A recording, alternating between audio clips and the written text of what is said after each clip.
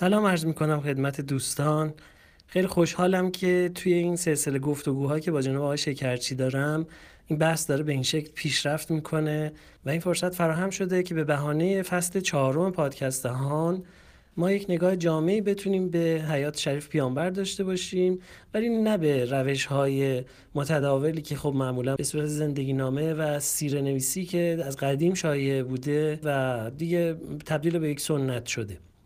خب آقای دکتر شکرچی، من میخواستم از خدمتون سوال کنم که این مبنایی که باعث میشه که روایت شیعی و اهل سنت درش تفاوت به وجود بیاد چی هستش و اصلا چرا این اتفاق میفته و این رو شما چطور میبینید؟ سلام عرض میکنم خدمت دوستان عزیز و همینطور شنوندگان محترم این برنامه. مبنای روایت شیعی با مبنای روایت سنی اساساً تفاوت ماهوی داره و من قبل از اینکه به اون تفاوت ماهوی بپردازم چند تا مقدمه رو باید خدمتتون عرض بکنم. ما باید ببینیم که اولا مبنای حکومت خود پیامبر چی بوده، یعنی پیامبر بر اساس چه مفهوم و چه معیاری و با چه مدلی حکومت کردن و حکومت خودشون رو شکل دادن و اون هدفی که در ابتدا اشاره کردیم بنای امت اسلامی هست رو آرام آرام پیش بردن. ما وقتی که به فرایند فعالیت‌های پیامبر نگاه می‌کنیم، یعنی در 23 سال نبوت خودشون، کلاً پیامبر 23 سال فرصت داشتند که طرح خودشون رو شروع بکنن و اجرا بکنن. در این 23 سال همونطوری که ابتدا اشاره کردیم ایشون با معاهده‌هایی کارشون رو شروع کردن، با توافقنامه‌هایی با اهل یثرب کارشون رو شروع کردن که این معاهده نامه ها ابتدا ساختار حقوقی بسیار بسیار ساده و اولیه‌ای داشته و حتی معاهده اول میتونیم بگیم ساختار حقوقی اصلا نداشته و اونی که میشه گفت به تدریج ساختار حقوقی پیدا کرد همون قانون اساسی مدینه یا دستور مدینه هست که اونجا یه سری مواد و بندهایی معرفی میشه در مورد خونخواهی، در مورد مسائل جنگ، در مورد ارث و این ابعاد و نهادهای حقوقی به صورت اولیه اون هم معطوف به قبایل و واحدهای اجتماعی یثرب مدون میشه و به هیچ وجه داعیه یا هدف این که این به عنوان یک مدلی تعمیم پیدا بکنه و قابلیت اجرا الزاماً به همه جاهای دیگه‌ای داشته باشه حتی در اون هم ذکر نمیشه. خب من حالا اینجا تا جلوتر نرفتیم یه سوالی از خدمتون بپرسم. می‌خواستم بپرسم آیا این معاهدات که پیامبر داشتن تفاوت خیلی چشمگیری یا مثلا یه مبنای جدیدی بوده، یک عرضم به حضورتون که شکل جدیدی بوده، یا اینکه نه شبیه معاهداتی بوده که بین سایر شیوخ هم بوده و متناسب با فهم اون زمانه بوده؟ این یا چیز خاصی بوده یا اینکه نه چیز مرسومی بوده، پیامبر کار خاصی در ابتدا نکردن و مثلا یه نوآوری جدیدی و اینها توش نبوده یا بوده؟ این سوالم می‌خواستم زحمت بکشین عنوان بفرمایید پاسخش رو. مثلا در کتاب آلبرت هورانی تاریخ مردمان عرب میبینیم که هورانی اشاره میکنه که معاهده نامه هایی که پیامبر امضا کردن و یا پذیرفتن و برقرار کردن شبیه به همه معاهده نامه هایی که بین شیوخ قبایل هم قبلا وجود داشته، مثلا بر سر آب، بر سر جنگ، بر سر همون ساختار حقوقی که ما تو این مدت دربارش صحبت کردیم. این معاهده نامه هم تو اون قالب تعریف میشه و در اون ساختار قابل بررسی هست. این پس یک نکته اول اینه که ما اینجا هنوز ساختار حقوقی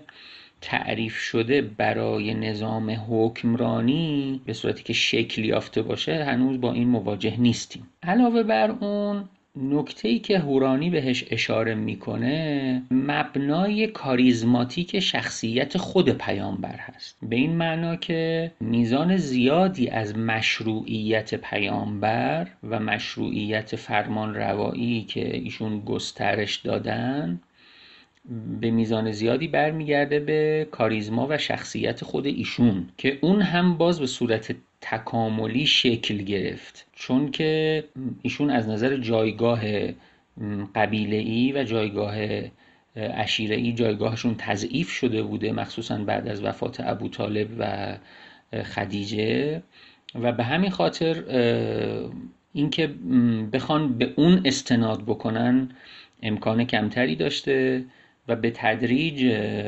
بر اساس کاریزمای شخصی و شخصیت خودشون تونستن این مشروعیت رو کسب بکنن که خب اون هم دلایل مختلفی داشته، عملکردی که داشتن یا معجزاتی که نشون دادن. به هر حال تونستن بین بخشی از این اجتماع قبیله‌ای این مشروعیت رو کسب بکنن.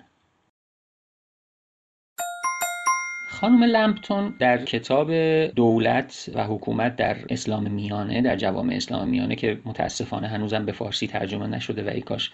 کسی پیدا میشد و این کتاب رو به فارسی ترجمه میکرد، در اونجا به نکته دیگری اشاره میکنه و اون هم اینه که مبنای دیگری رو برای حکومت در اسلام مطرح میکنه و اون هم مبنای ایدئولوژیک هست، به این معنا که تعریف حکومت و مبنای تشریع و قانونگذاری و اجرای اونها مأخوذ از منابعیه که در شریعت و در رسالت پیامبر مطرح شده و در کتاب و سنت و بعدش حالا منابع دیگری که بعد از پیامبر شکل گرفت مثل بحث عقل و اجماع که مطرح شد، اینها مبنای حکومت رو شکل دادن. این یعنی چی؟ این یعنی این که باز مشروعیت حکومت از تعلیمات و رسالت نبوی به اون نسبت داده شد. چرا؟ چون که پیامبر به دنبال تغییر نظامی بود که رسالتش رو در اون ساختار مطرح کرد و به دنبال این بود که این تغییر رو به تدریج ایجاد بکنه. خب این تغییر چی بود؟ این تغییر این بود که ما از یک نظام قبیله‌ای که مبتنی بر سلسله مراتب خویشاوندی و توازن میان قبایل هست منتقل بشیم به یک نظام حقوقی مبتنی بر شریعت اسلامی. این شاید بتونیم بگیم مهمترین تحولیه که پیامبر انتظار داشتن و یا دنبال میکردن که ایجاد کنن. اما رویدادهای پس از وفات ایشون نشون میده که این هدف هنوز به اون نقطه موفقیت و به نقطه تکامل خودش دست پیدا نکرده بوده. یعنی نظام اجتماعی لحظه وفات پیامبر بیش از آن که بخواد بر یک نظام حقوقی نظام تصمیم گیری خودش رو بنا بکنه و چون هنوز هم اون نظام حقوقی کاملا مدون نشده و به صورت تدوین یافته شکل نگرفته، در نتیجه این جامعه دوباره میره به سمت انتخابهای قبلی، یعنی با استفاده از ابزارهای قبیله‌ای سعی میکنه که اون مسئله رو حل بکنه. من فکر میکنم که درک خود حضرت علی و پیروان ایشون از نظر ایدئولوژیک خب همون درکیه که از پیامبر دریافت کردن و به همین خاطر مبنای حقانیت، یعنی ما وقتی میگیم حقانیت یعنی داریم به چی اشاره میکنیم؟ اولا داریم به یک مبنای ایدئولوژیک اشاره میکنیم و ثانیاً داریم به یک ساختار حقوقی اشاره میکنیم و بعد همین اشاره به ساختار حقوقی هم مبنای اون مفهوم غصب قرار میگیره. یعنی غصب جایی معنا پیدا میکنه که یک حقی تعریف شده باشه و بعد اون حق نقض شده باشه. این مبنا اگر پذیرفته شده باشه طبعا غصب هم روی دیگر سکه خواهد بود و معنا پیدا خواهد کرد. اما اونهایی که اصلا مسئله غصب رو به رسمیت نمیشناسن، چرا به رسمیت نمیشناسن؟ به این خاطر که اونها مبنای حکومت رو هنوز حقی برای کسی تعریف نمیکنن. هنوز اون رو نسبت نمیدن به یک نظام حقوقی و یا حتی به یک نظام ایدئولوژیک و درکشون این هست که این نظام اصلا هنوز صورتبندی نشده. و به همین خاطر ما میبینیم که خود حضرت علی با توجه به این واقعیت اجتماعی رفتار میکنن. یعنی از لحاظ نظری همیشه مطالبه میکنن حق خودشون رو و اون رو نسبت میدن به اون دیدگاه ایدئولوژیک و نظام حقوقی، اما از نظر کنش اجتماعی و کنش سیاسی خودشون ما میبینیم که ایشون مثل خود پیامبر از همون ساختار قبیله‌ای و از همون مبنای بیعت و مبنای اجماع بزرگان قبیله پیروی میکنن و باهاش مخالفت نمیکنن و بعداً هم خودشون بر اساس همین مبنا هم حتی به خلافت میرسن. پس این دوگانه رو من پیشنهاد میکنم که ما بهش توجه بکنیم در تحلیل این شرایط، مبنی بر این که ما در یک دوره انتقالی قرار داریم که این دوره انتقالی انتقال از یک ساختاری که بسیار ساختار جا افتاده و کهنه و ریشه داره در اون اجتماعه و به ساختاری که تازه داره مطرح میشه، تازه داره شکل میگیره و در حال تکوینه و قراره که یک تغییر اساسی در ساختار حکمرانی به وجود بیاره. و این اتفاق یعنی وفات پیامبر و مطرح شدن مسئله خلافت درست در این بزنگاه تاریخی و در این مرحله انتقالی اتفاق میفته و به همین خاطر ما میبینیم که از اون ساختار مثلا قانون اساسی مدینه نوعی بازگشت، نوعی برگشتن به اون ساختار پذیرفته شده و نهادینه شده در پیش از اسلام اتفاق میفته. خب خیلی ممنونم و تشکر میکنم از برادر عزیزم جناب آقای شکرچی. بحث داره به جاهای جالبی میرسه، یعنی این نوع نگاه جدیدی که داره مطرح میشه و این توجه به زیرساخت‌های سنتی که در فرهنگ فکری اون جامعه عشیره‌ای وجود داشته